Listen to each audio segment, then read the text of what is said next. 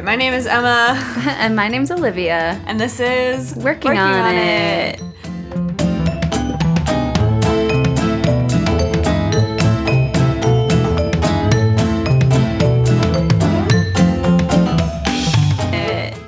Y'all, we filmed that intro, or not filmed, recorded that intro 20 times because it stopped recording each time. It's hard. I think this is the third episode, and every time we've tried to use like a different program.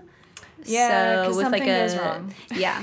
But there's a learning curve with podcasting. Who would have thought? But Emma's an engineer, so and we're working on it. Yeah, exactly. Hey, that was the name of the podcast. Nice. Yes. So this is our third episode. Mm-hmm. We're back.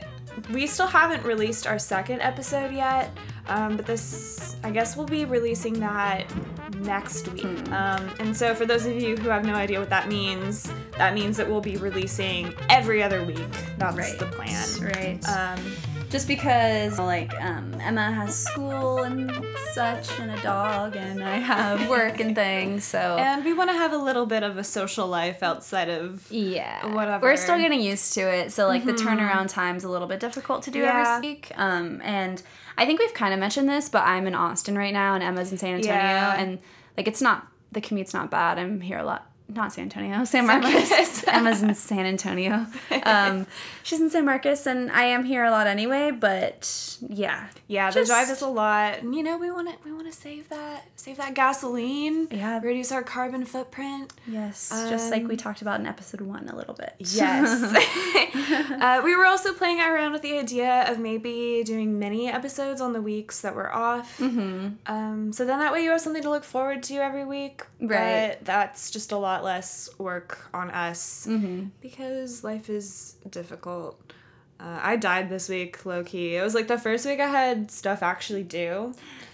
Yeah, that's 3 weeks in is the first week. I guess that's kind of how it works. Was it tests and stuff? No, it was just labs, because usually, I guess this hasn't come up yet, but I do labs all day, and so labs don't usually start until the second week or so of school, and they really don't actually start doing experiments until the third week of school. Okay. So that just started, and I had all of the whatever stuff due. Yeah, that's a lot all at once. Just a pain in the butt.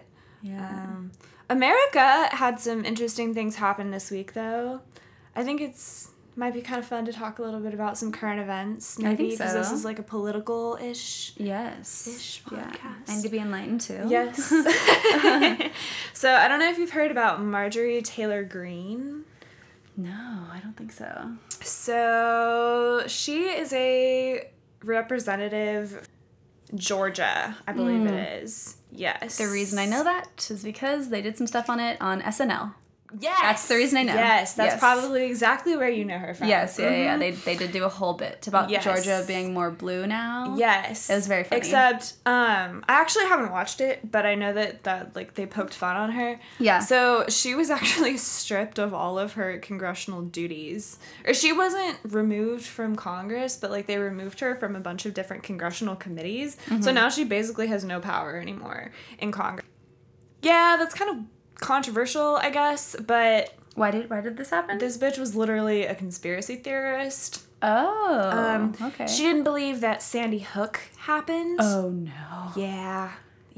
Maybe this wasn't. Yeah. Okay, I don't know if this was the SNL thing though, but it involved Georgia, so I assumed it was the same. I don't know. Maybe. Who knows? Okay. Yeah. You can tell us in the comments. Yeah. Maybe if you send us a Gmail. Yeah. Send us an email, please. No one sent us an email yet, you guys. I know. Our inbox is sad and empty. Yes.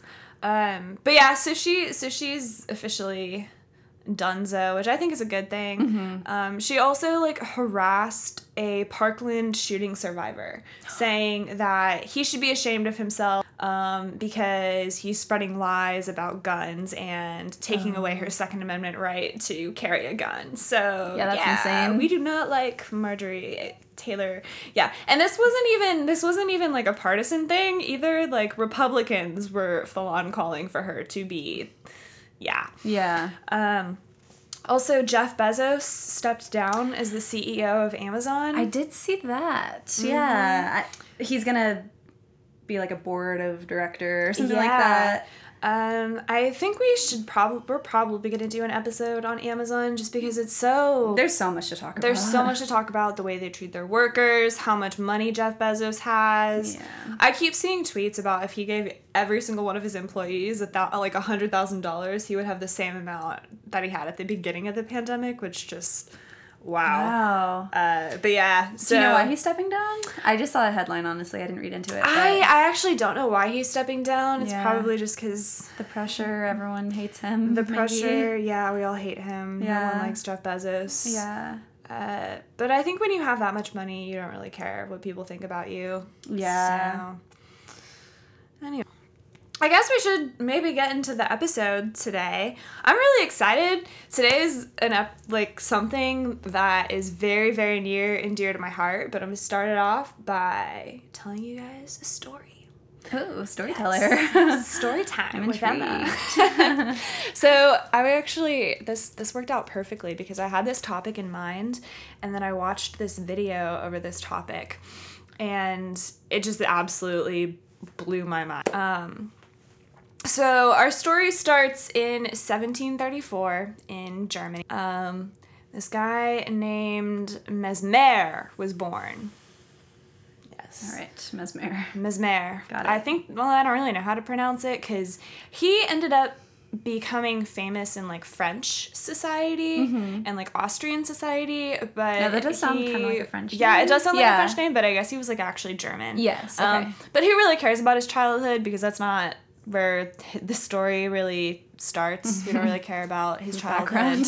Yeah, so we're going to fast forward about 30 years later to 1766. And Mesmer had this idea. He considered himself a doctor, and he had this idea that humans have this gravitational fluid in their bodies that affects their health. And I think this came out right after the theory of gravity was becoming more widely accepted. And he called this animal magnetism, and it wasn't even necessarily like a gravitational fluid so much as a magnetic fluid. Okay. So what it is if this magnetic fluid got blocked, it would result in disease. So if my arm was hurting me, then that meant that I had some sort of blockage in my arm of magnetic fluid, and someone needed to like break that blockage. So yeah, interesting. Yeah, right? Very interesting. Yeah, I guess you'll tell us, but I'm curious why he was saying it was magnetic. So I'm not really sure why he thought it was magnetic. Sorry, I think you can hear me cracking my knuckles. In the you're focused. It's a anxiety tick. But yeah, no, so I'm not really sure why he thought it was magnetic. I think you'll kind of find out later it was more a little bit for show. Yeah, okay. But basically is in order to get the fluid flowing again, you would have to use a magnetic object. So he would use like iron rods, magnets, and then eventually he was like, oh, like I can just put my hands on you and like I'll get the fluid flowing. He just became a little magician. Yeah, no, oh my gosh, this is so funny. This story gets so good. So, how did he do this exactly? So he would conduct what were called therapy sessions. Mm-hmm. And they're not like our modern day therapy sessions where you go and you sit down in a room and you like lay on a couch and they ask you how you feel, how things make you feel. Talk about your feelings and then they show you. Yeah. No, these therapy sessions were a lot creepier. So they took place in a dim room. Oh, God. Yeah, Olivia's already like, this sounds cultish. Yeah. I'm having flashbacks to my sorority days, you guys. True. Lots of dim rooms. And lots of people around. So they would be tied to a tub that was full of magnetic or like magnetized water. So these people would just be, so they would like sit around this tub, and then he would like tie them with a rope or something to the tub, like connect them to the magnetized water. Okay, so it was like group therapy. Like it was like multiple people tied around the tub? Okay. Yes. Gotcha. Gotta get and them, so, you gotta be efficient with it. There's no time for one person per exactly, tub. Right? So they would sit around the tub, they would all be connected, and he would play, so they would light incense, and so incense would burn. Yeah. Burn, yes. So it smelled really nice. It was, and he would also play sounds from a glass harmonica, which I'm going to play a clip, actually, of that because it's pretty awful. I forgot to do this before. What's an harmonica? Oh, I thought you were just saying harmonica weird. No, it's an harmonica. Oh, okay. And I have the picture pulled up, and I guess we don't need to post a picture of this, but Liv, can you describe what it looks like? Yeah, so I was definitely expecting a harmonica, which I think it says here that like it can be called both, but this is very different. It looks not modern at all. Kind of looks like a centipede in a way. Like it looks like there's just a bunch of little glass pieces stacked on one another in a row, and they're all spinning. Yes. And that's what I have for us. Yes. And so now... You should look it up. It's a bit hard to explain. Yes. But you did an excellent job explaining it. Thank you. Once you guys look it up, you'll understand. You'll get it, yeah. Yeah, you'll get it. It'll all come together. So I'm going to play the sound. You guys are going to be... Oop.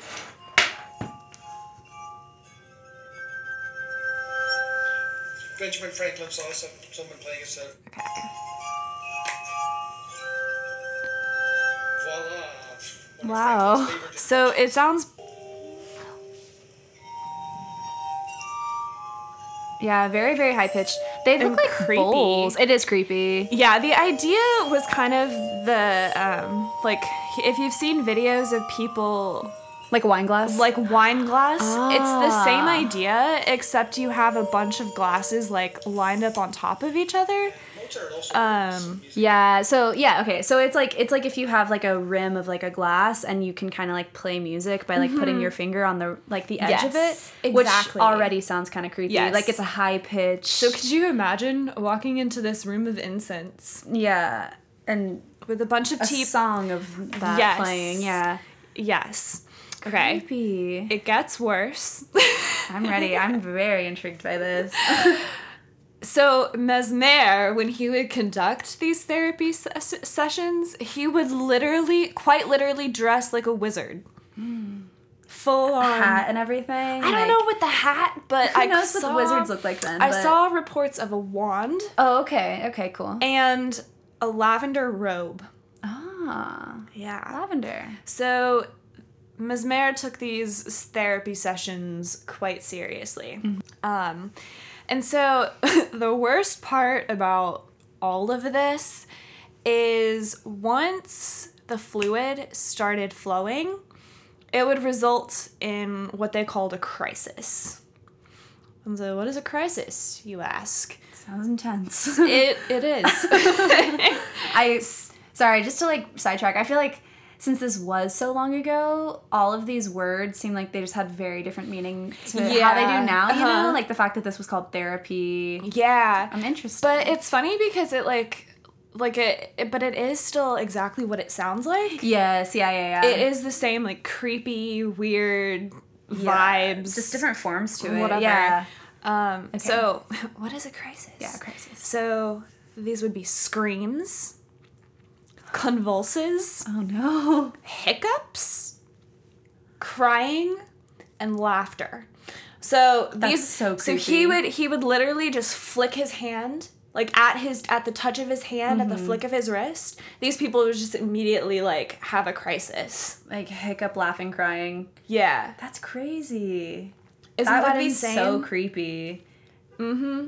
Yeah, and I mean, I assume you'll get to this, but like clearly this wasn't really happening. Like, Yes. I feel like it's like the power of like group So performance you're and all definitely that. onto Yeah. it, and we're gonna talk about Yes, it. okay. Don't want to spoil it. But I'm always so interested in stuff like that because I'm like, is this really happening? Yeah, no, and the thing is that this, like you pointed out, this was so long ago, so people, like, they didn't have the same modern skepticism, so they were like, wow, this man's a genius. Oh, yeah, absolutely, He cured my depression, which they actually used to call melancholia. People would get treated for melancholia. Sad. Melancholy. Sad. Yeah, and so he, like, quickly rose to fame, like, very quickly. In, I think, beginning in, like, Vienna, which I guess is, like, Austria. I'm sorry, I forgot to write that down, where he originally rose to fame. But then, like you pointed out, some people were kind of like, all right, is this really what it seems like? Or is there something fishy going on? And so some scandals erupted, a couple of reports of some inappropriate touching. Oh. Yeah. It always has to turn like that. Why does it always have to? So he ran away and went to Paris, started this whole shindig up again. Oh, wow. And he's bold. I know, right? No, this was his whole thing. He really thought he was onto something. Yeah. And so Mesmer quickly rose to fame again and actually started treating the likes of, like, Marie Antoinette and Mozart. Wow. Yeah. And that's actually the beginning of his downfall because King Louis didn't really like Mesmer very much. He didn't like the fact that he was treating his wife. And again, there were these kind of creepy reports of some inappropriate touching. Sometimes he would do, like, private healings with women. So you get the idea, like, he's kind of asking for it a little bit. Absolutely. But yeah, so questions began forming about the legitimacy of Mesmer's practices. So the king ordered the French Academy of Sciences to investigate. Ooh. Very official, right? That does sound official. Yes. So a Academy of chemist, a Sciences. doctor, and an astronomer, and actually good old Ben Franklin. Oh, he was in the mix too? Ben Franklin is involved in this story. Wow. Yeah. Interesting. So he also was a part of this, and they developed a series of tests to determine whether or not Mesmer's practices were legitimate. Mm-hmm. And so Mesmer didn't actually show up to any of these tests, but his assistant named Delson. Assistant, you said? Yeah, his name's Delson. Delson. That's Delson. God. But his protege is what I wrote in my notes because I like big words. I'm just kidding. Delson showed up, and which was also kind of like a genius move on Mesmer's part, because if, like, the thing was disproven, then he could be like, oh, it was just because it was my assistant, it wasn't actually me. It was all Delson, But then if it did work, you could be like, oh, it's because I trained him. Yes. It was my idea. Very smart. It could go either way. Yeah. Yeah. And the idea was, so the investigators, the experimenters, they were saying, the idea is that if animal magnetism is efficient, then it's going to be efficient in all environments. So without the creepy ass music, without the weird wizard costume, without the weird, harmonica. Screechy sounds, yeah. And it is important to note that the investigators, I should stop saying investigators, the experimenters, were operating under the assumption that mesmerism is a result of the imagination. So they were designing their experiment to sort of prove that fact. Yes, yeah. So it's important to say because the group setting itself also has its own implications. But because obviously people were having a reaction towards it, but they were just trying to disprove it as a means of, like, medical treatment. And so what they did is, first they were like, okay, can we mesmerize people without them knowing? Which raises some consent issues, in my opinion. A few red flags. But what they did is they, like, had some girl come over. They were like, yeah, can you come over and do the laundry? And she was like, sure.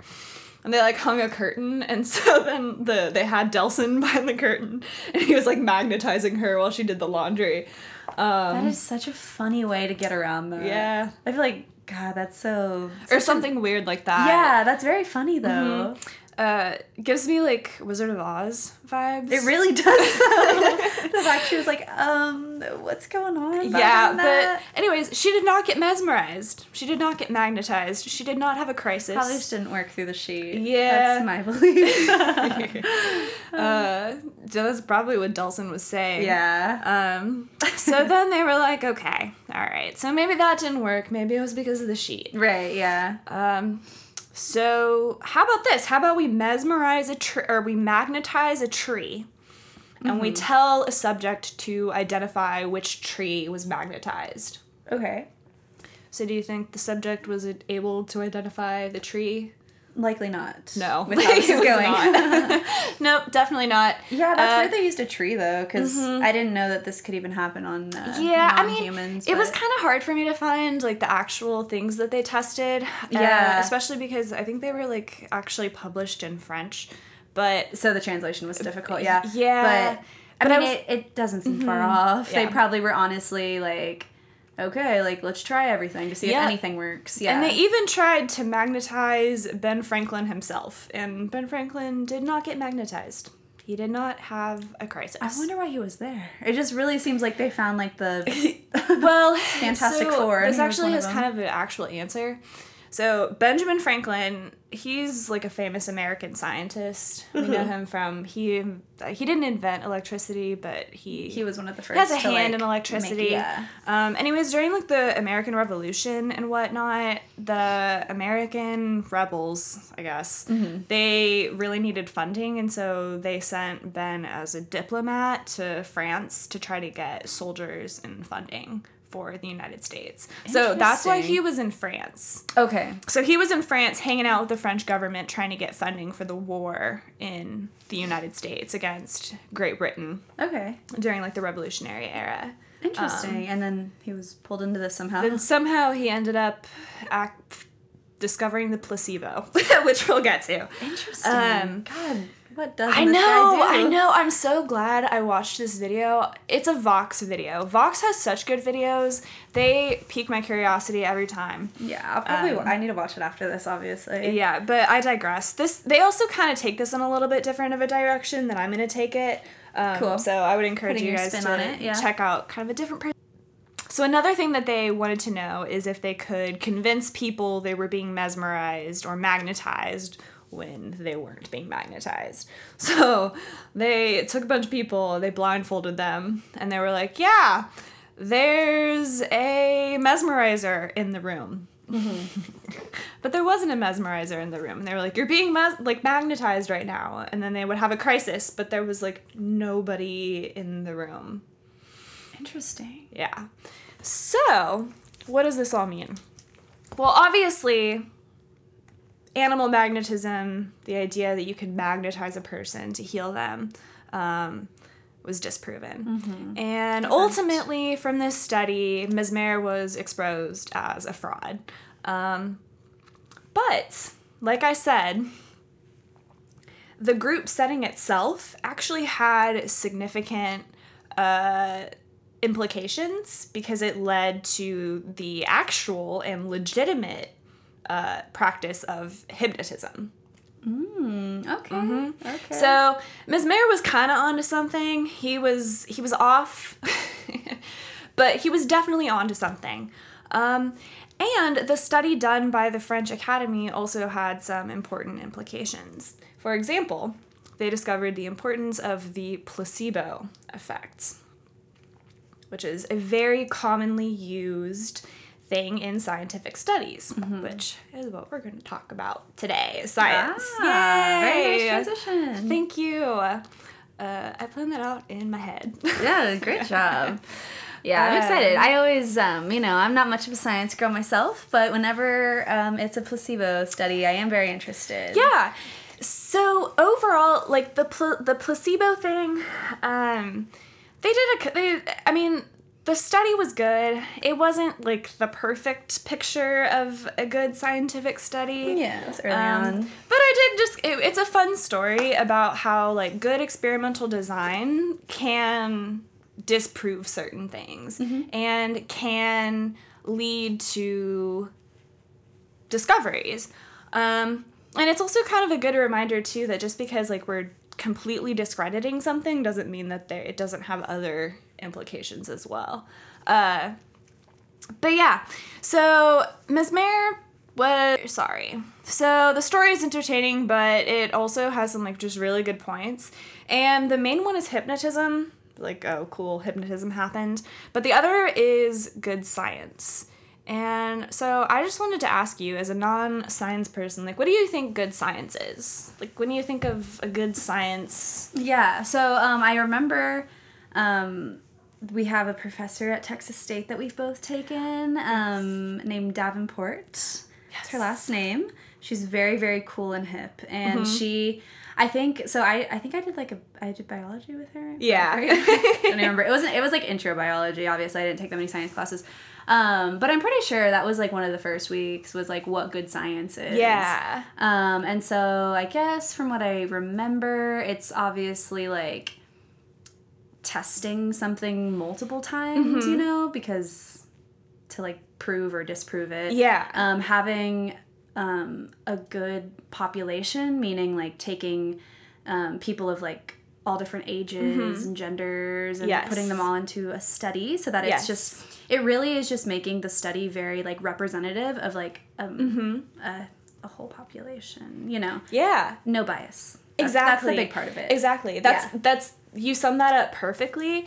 And having things like a good experimental design and having things like a big population size, they reduce error or whatever. Like they reduce error, and it follows the scientific method. Oh yeah, scientific method. The scientific method. Yes.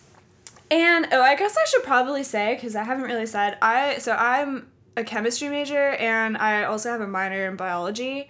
So I've been doing this for a little Quite bit. some time. This is her thing. Yeah, I'm not like an expert, but I think I know more than your average person just because it is my major. And you're passionate about it. Yeah, so and I'm really passionate about it. It's something that I enjoy. Yeah. And I think it's really important. I think science is so important, and we're very much seeing the consequences of poor science and poor science education playing out right now. So, do you remember anything about the scientific method? It's like the hypothesis and all that. Yeah. So it's okay. I'm kind of picking on Olivia, but no, it's okay. It helps me be involved in this because really I'm just like, oh my god, I'm like just like staring up at her, like being like, oh, this is so interesting. But yeah, I don't remember the exact proponents, but I know that like you have to start with a hypothesis, of course, which is the like I don't know how to like make it for something random, but basically like, will this group be hypnotized by the, you know, it's a question. Yes. And then I don't really know. I know there's experiment and then and then it's just like your data. So the most important thing is, I guess, like your question first, because your hypothesis is like, okay, what I think is gonna happen. Oh yeah. You're right. And then your question is like, I want to know more about this. Gotcha. So, for example, in our study that we just talked about, the whole Mesmer thing, their question was, is Mesmer's study legitimate? And of course, their hypothesis was no. And I actually teach like labs and stuff, so this is something we talk about a lot, is like the formation of a hypothesis too. Is they need to be in an if-then statement, so it's kind of saying like, if we eliminate the other environmental distractors, then animal magnetism, then like the people will not be magnetized. Yes. And then you do your experiment, which has its own components. And good experimental design is very important also, which I'm going to talk about in a second. And then is collecting your data and concluding, making an accurate conclusion from your data. And then I would also say the last step would be to effectively communicate those conclusions. And so the scientific method has been around for so long, since at least the 17th century. And just hearing the steps themselves doesn't really effectively communicate what good science means. If you hear, oh, you need a hypothesis, you need a question, you need an experiment, like, that doesn't really explain what science is. And I also think that some of the ways that science is portrayed in pop culture also portrays a inaccurate view of what science is. I hate it when I see in TV shows when people do like a science fair project and it's a stupid volcano. I'm like, that is not something erupting. That is not that is not a science experiment. A science experiment is you test something. Yeah, they're just making it like bubble and blow up. Yes, that's so funny. That really is in every show. It really is, and it drives me nuts every single time. But I think that highlights just a greater issue overall, is that there is a lack of understanding about what science is, and there's a lack of education about science in our society. And so so science meets the public at the final stages of the scientific method. Yes. So this is when you have gathered all of your data, and when you've analyzed your data and you've drawn a conclusion about your data, then that's when you get to tell the public. And then that's when the public makes an inference about what your data is, and then they make decisions on it. And so both the public and scientists play a role here, but since I am like a scientist in training, I guess, I'm kind of going to speak as a scientist communicating to the public about things that I want you to know about science, you guys. So just keep that in mind. And this all plays into a bigger role of scientific literacy. And this is something that I hear my professors talk about like all the time. When they talk about communicating with the public, we almost always talk about scientific. So again, I just want to ask, like, what do you think scientific literacy is? I mean, I'm guessing it's just how, like, people can understand science. I have a literacy is if you can, like, read or write. So it's, like, if you can read or write or, like, understand, like, scientific practices. Yes. Yeah. So the definition of science literacy does matter here. And so what I saw is that it's not necessarily about the content, but rather the ability to think in a scientific manner. So that makes sense, yeah. Can you ask questions? Can you make observations? And can you draw conclusions from the observations that you're making? And sorry, that was my computer. And so that has more to do with scientific literacy than, do you know that mitochondria is the powerhouse of the cell? Yes, that makes sense. Because you know what? At the end of the day, like, your professor may have quizzed you over, like, the components of the cell and whatnot, but that's not what truly matters. What truly matters is the ability to draw a conclusion from that and to take it into a bigger context. And that, I think, is a responsibility of, like, science educators. Yeah, absolutely. But yeah. Yeah. It goes with this, too, but it's kind of like science literacy is also kind of like science, like, language. Like, it'd be like, do you understand the language and can you use it when you're trying to learn more? Yes. Like that kind of thing. And so there are issues with it. There's issues between the way the scientific community speaks and the way that the public interprets the way the scientific community speaks. And I'll discuss that a little bit in a second. And so I read this article on NPR, and it said that the issues with science, it's not just about how science literate we are. Most people can draw conclusions from data. It's the beliefs that we hold in conjunction with our other beliefs that affect how we view controversial science topics. That being said, though, there are many issues with scientific literacy that promote misconceptions about science. Okay. Does that make sense? Yeah. Yeah. So, for example, evolution. climate change, masks, Got it. Yeah. vaccines, all things that people have questions about, that people are unsure about. And I can understand why. Like, do you see any issues with like why people might have trouble trusting these things? Yeah. No. There's definitely an issue because, yeah, I guess like people can. I guess it's hard too because these things, like, there isn't like enough information yet. Like, I feel like it's always kind of like we're working on it, you know. Yes. And people, a lot of people like aren't comfortable with like believing something if they don't have like the facts, you know. But that's not what science is about. I mean, I've always heard from professors that science, like, you can make your conclusions and things, but like it's a continual process. Yes. So that's what I think people find trouble believing. And so that was excellent. You guys, it works out perfectly because I don't tell Olivia about what we're going to go over, except she literally, like, you set up my segue perfectly. Thank you very much. Beautiful. So I'm actually going to talk about that. So science is constantly evolving, and to address that, we're going to talk about something called the Raven Paradox. Oh. Which is another fun video that I watched. Oh, very nice. And I initially watched this video.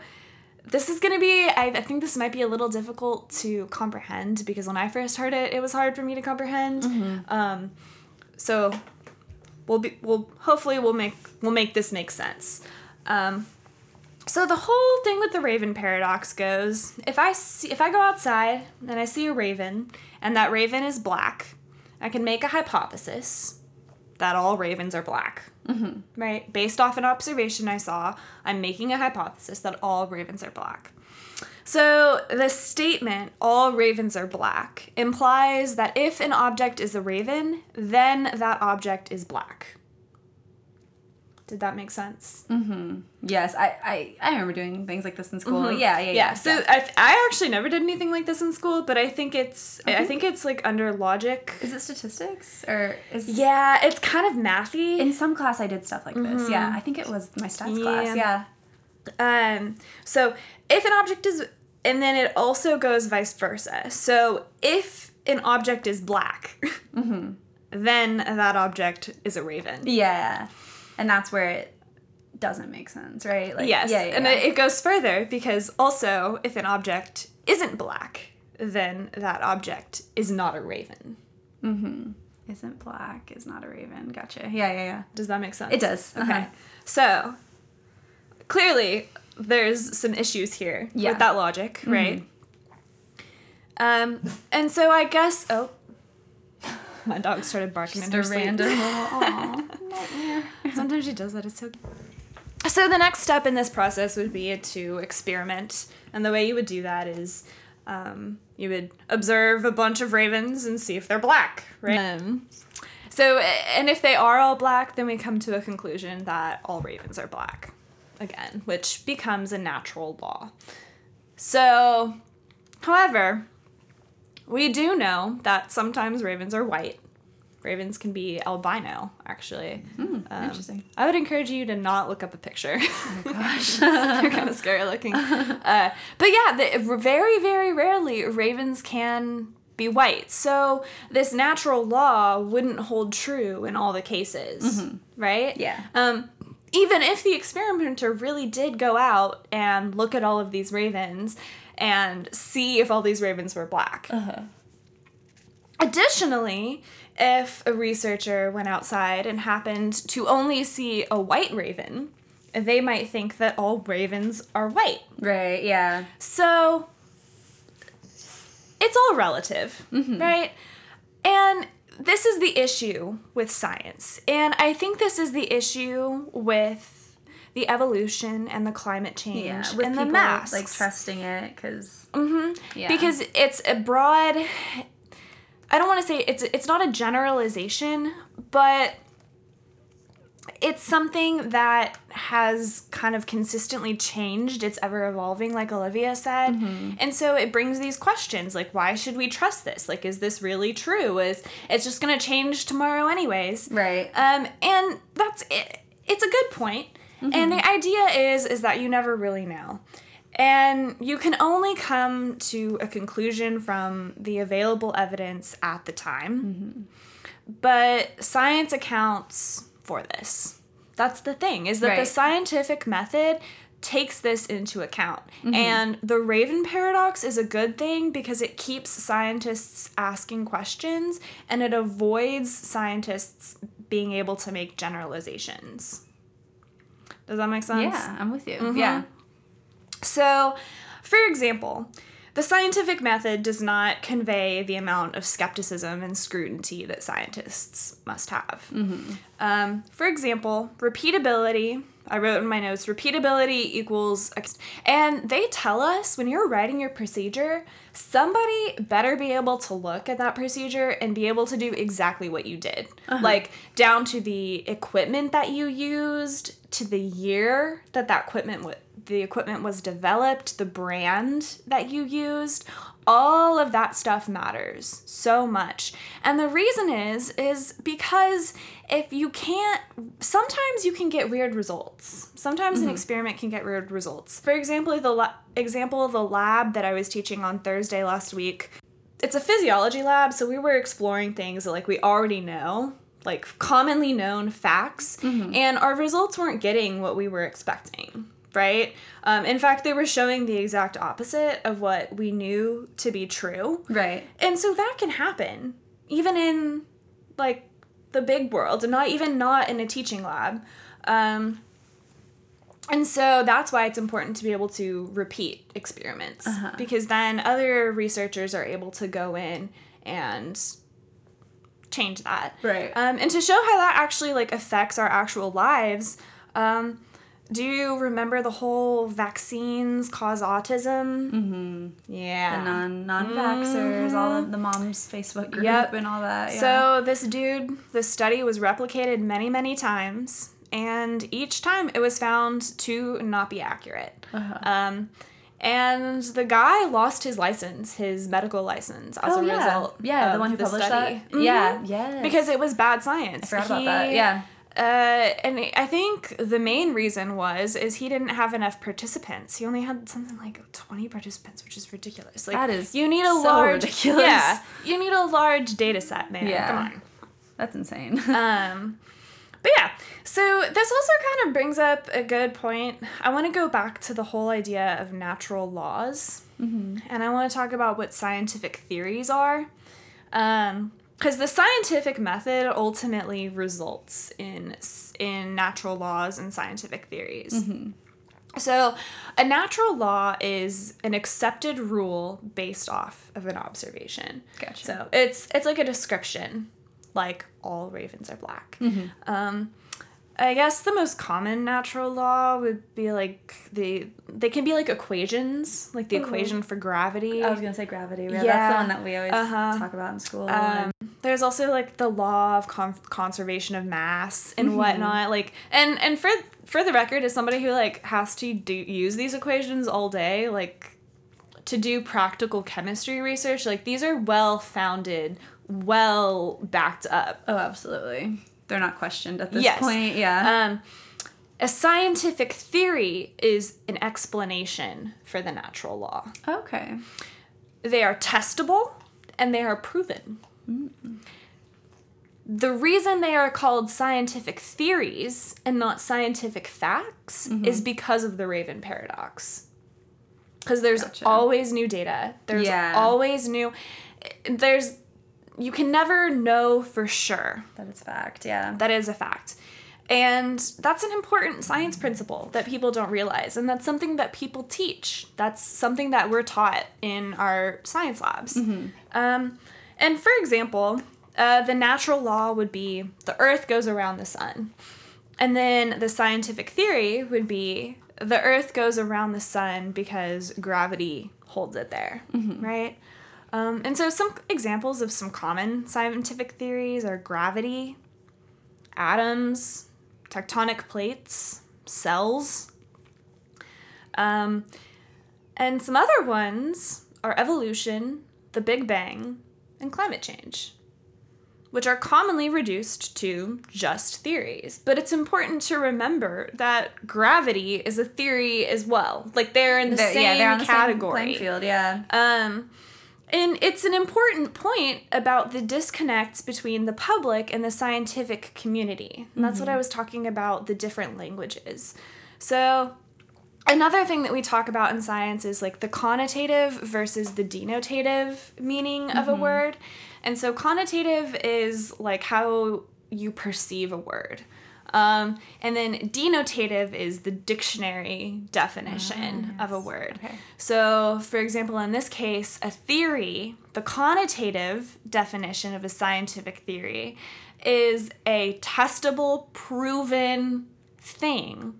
But the connotative perception of the word theory is something that is like a conspiracy theory. Right. They're likened to the same level. Yeah. And so that just creates issues because then it opens the air for argument about evolution and controversial science topics because then they get to say, oh, well, it is because it's just a theory. When in fact, you don't understand what it means. Yeah. Conspiracy theories obviously have, like, been around for a very long time, too, but I wonder, like, I mean, I don't know whenever, like, conspiracy theories first came around, but I bet scientists were like, shit, like, that does not make, our scientific theories sound great, you know? Exactly. Just because they use the same word doesn't necessarily mean that they, like, have the same evidence and research done behind them. And there's a duty for scientists and science educators to communicate this. Yes. To the public. I do think that there is that duty. But unfortunately, that involves a lot. But this stuff is so important. Like, science is so important. I watched so many videos on YouTube. Seriously, go watch Vox. Your life will be, like, transformed. I've seen a few, but I need to watch more. I definitely need to watch this one that we talked about at the beginning. Yeah, I'm super interested. It was really good. But there's another thing. It's called the Doomsday Clock, which is quite literally a clock that it's more of a representation for how close humanity is to killing itself off. Yeah. We are currently 100 seconds away from midnight. Midnight being the end of the world. Okay. Yeah. 100 seconds. 100 seconds. That doesn't actually mean like 100 literal seconds. It's just kind of like it's like a metric for the amount of danger that we're in. Does that sort of make sense? Like, on a scale of 1 to 10. Yeah, that makes sense. Yeah. On a scale of 1 to 10, we're 100 seconds, you know? Yes, Yeah. And this is based off of, like, science? Or not, it's not based off science, but, like... So actually, the Bulletin of Atomic Scientists are the ones that meet each year to decide how close humanity is to killing itself off.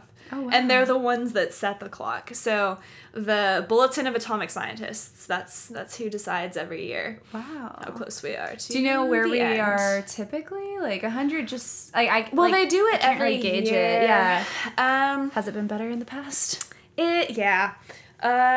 They've, like, moved it. There was, like, one time where they moved it, like, 1 second before midnight, and, like, a bunch of people freaked out. Yeah, that does seem scary, though. Yeah. Pretty spooky. That's wild. But it was because, like, I think it was... Ow.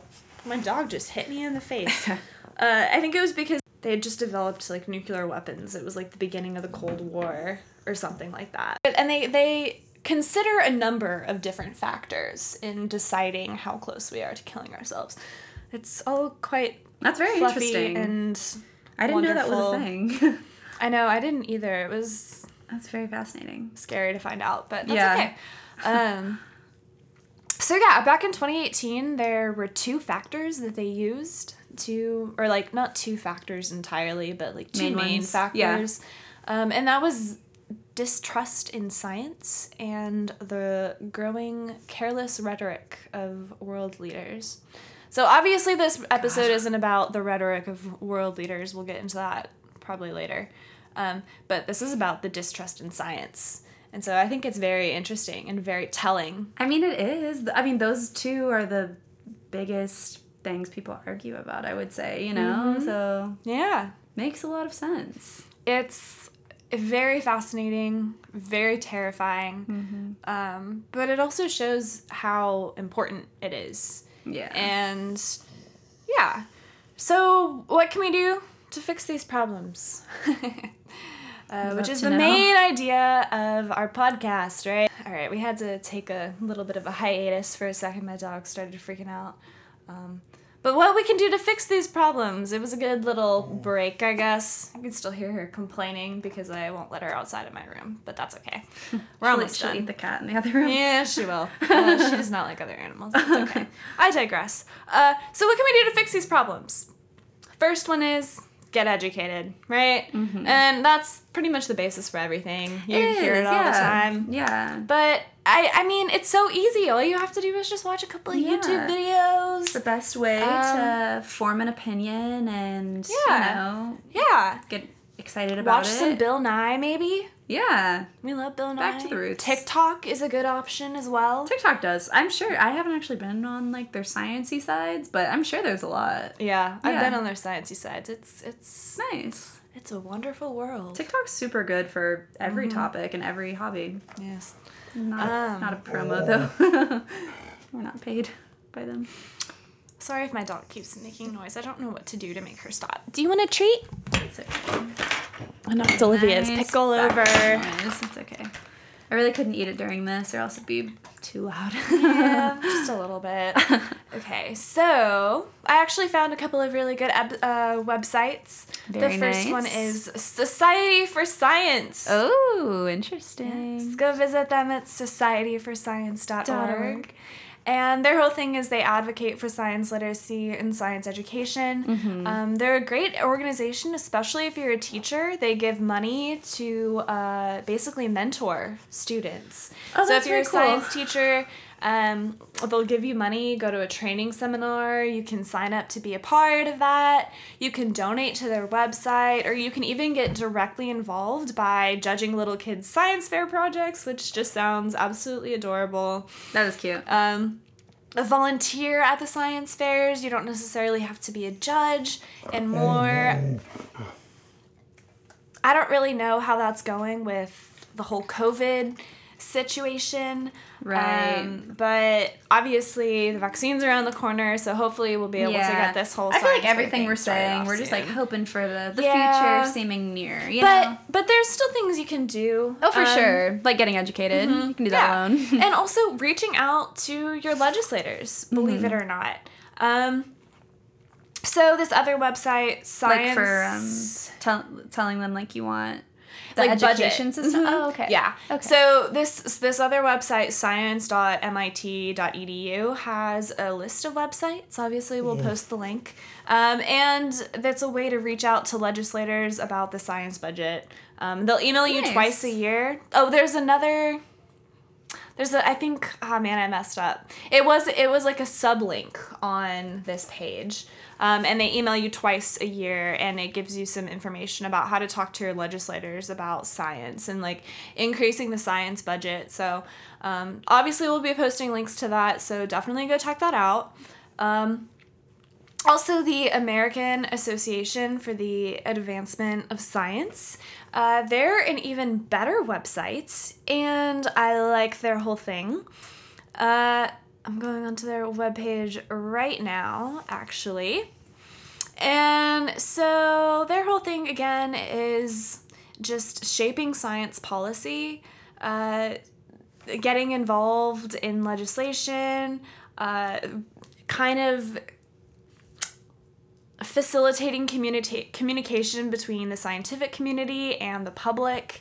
That's important too, because I feel like it can be difficult because they are on such different levels of communicating, and I think it can be difficult for someone that smart to actually like dumb it down for the public. Yeah. So yeah, I can imagine that's like a big thing that makes it hard. Yeah, and it's one of the biggest problems in the scientific community. Yeah. And I will tell you, as somebody who has to read scientific papers for my school and whatnot, I have been doing this for, I'm a senior now, so I've been doing this for 4 years. And I still have not picked up a single scientific paper where I've been able to understand at least one sentence without having to read it like 20 times. Yeah. I can imagine. It's just such a... They're all such vocabulary. Yeah. It's so I mean, it gets easier, and you Yes. kind of start to figure things out a little bit, but it's hard. Like, you cannot expect somebody to understand. Like, your average, if you can't expect a senior level, whatever, chemistry student to understand your scientific paper, like, good luck getting the public to understand that. 'Cause, very true. yeah, we know how the public is in this country. I'm just kidding. The public is smart. Science... I think everyone's capable of science, honestly. Yeah. I think there's just some misconceptions about, first of all, how difficult it is, and also just, I think that the way it has been taught has been poor. Yes, I agree. Yeah. So definitely go check out the American Association for the Advancement of Science. They have a bunch of programs that look really interesting. That you can actually join. They have training sessions. They have events that you can be a part of. They have all sorts of actual, like, resources to become more involved in understanding science. They have a little take action toolkit on their page. We're looking at it right now. Oh, we are. Lifetime. And Communication toolkit, be an effective communicator. Cool. Yeah, and so Engaging op-ed. Yeah, so cool. there's a little thing on, like, how to write a letter to your editor again. Oh, this is cool. This one is work with faith communities. So be a part of the important dialogue about the interaction of science, ethics, and religion to connect with the public or policymakers. That's a big deal. That's a big deal. Because usually they're just kept completely separate. Yeah. Because they're not even going to try to communicate with one another. So. And this is something that that's something I find very interesting, because I actually grew up in a church. So church was a big part of my life growing up, but also so was science. And I have the pictures of me with a microscope in 8th grade to prove it. And I always struggled because I felt like I felt like they could coexist, but I felt like my church was telling me they couldn't coexist. Yeah. And I felt like science was also kind of telling me the same thing. Yeah, it's very conflicting for you. Yeah. Especially at a young age. Oh, yeah. Like, I mean, can't we just all like each other? that's a whole other... Yeah, it's a whole other thing to get into. But yeah, definitely go check out this website. They have so many resources to take action. They're just a couple of clicks of the button. All you have to do is... And it seems like it's absolutely, like, all these websites that Emma finds are completely, like, they're not going to give you a bunch of information and, like, make you do it yourself. Like, it really does seem like they're very much, like, writing you scripts to talk to, you know. They do it for you. Government. They really do it for you, yeah. So these are very, very user-friendly. Because it can be overwhelming to read all of that info. And so I just want to end this by saying that, like, science benefits everyone. I mean, if you think about it, our lives are changing. Science is evolving every day.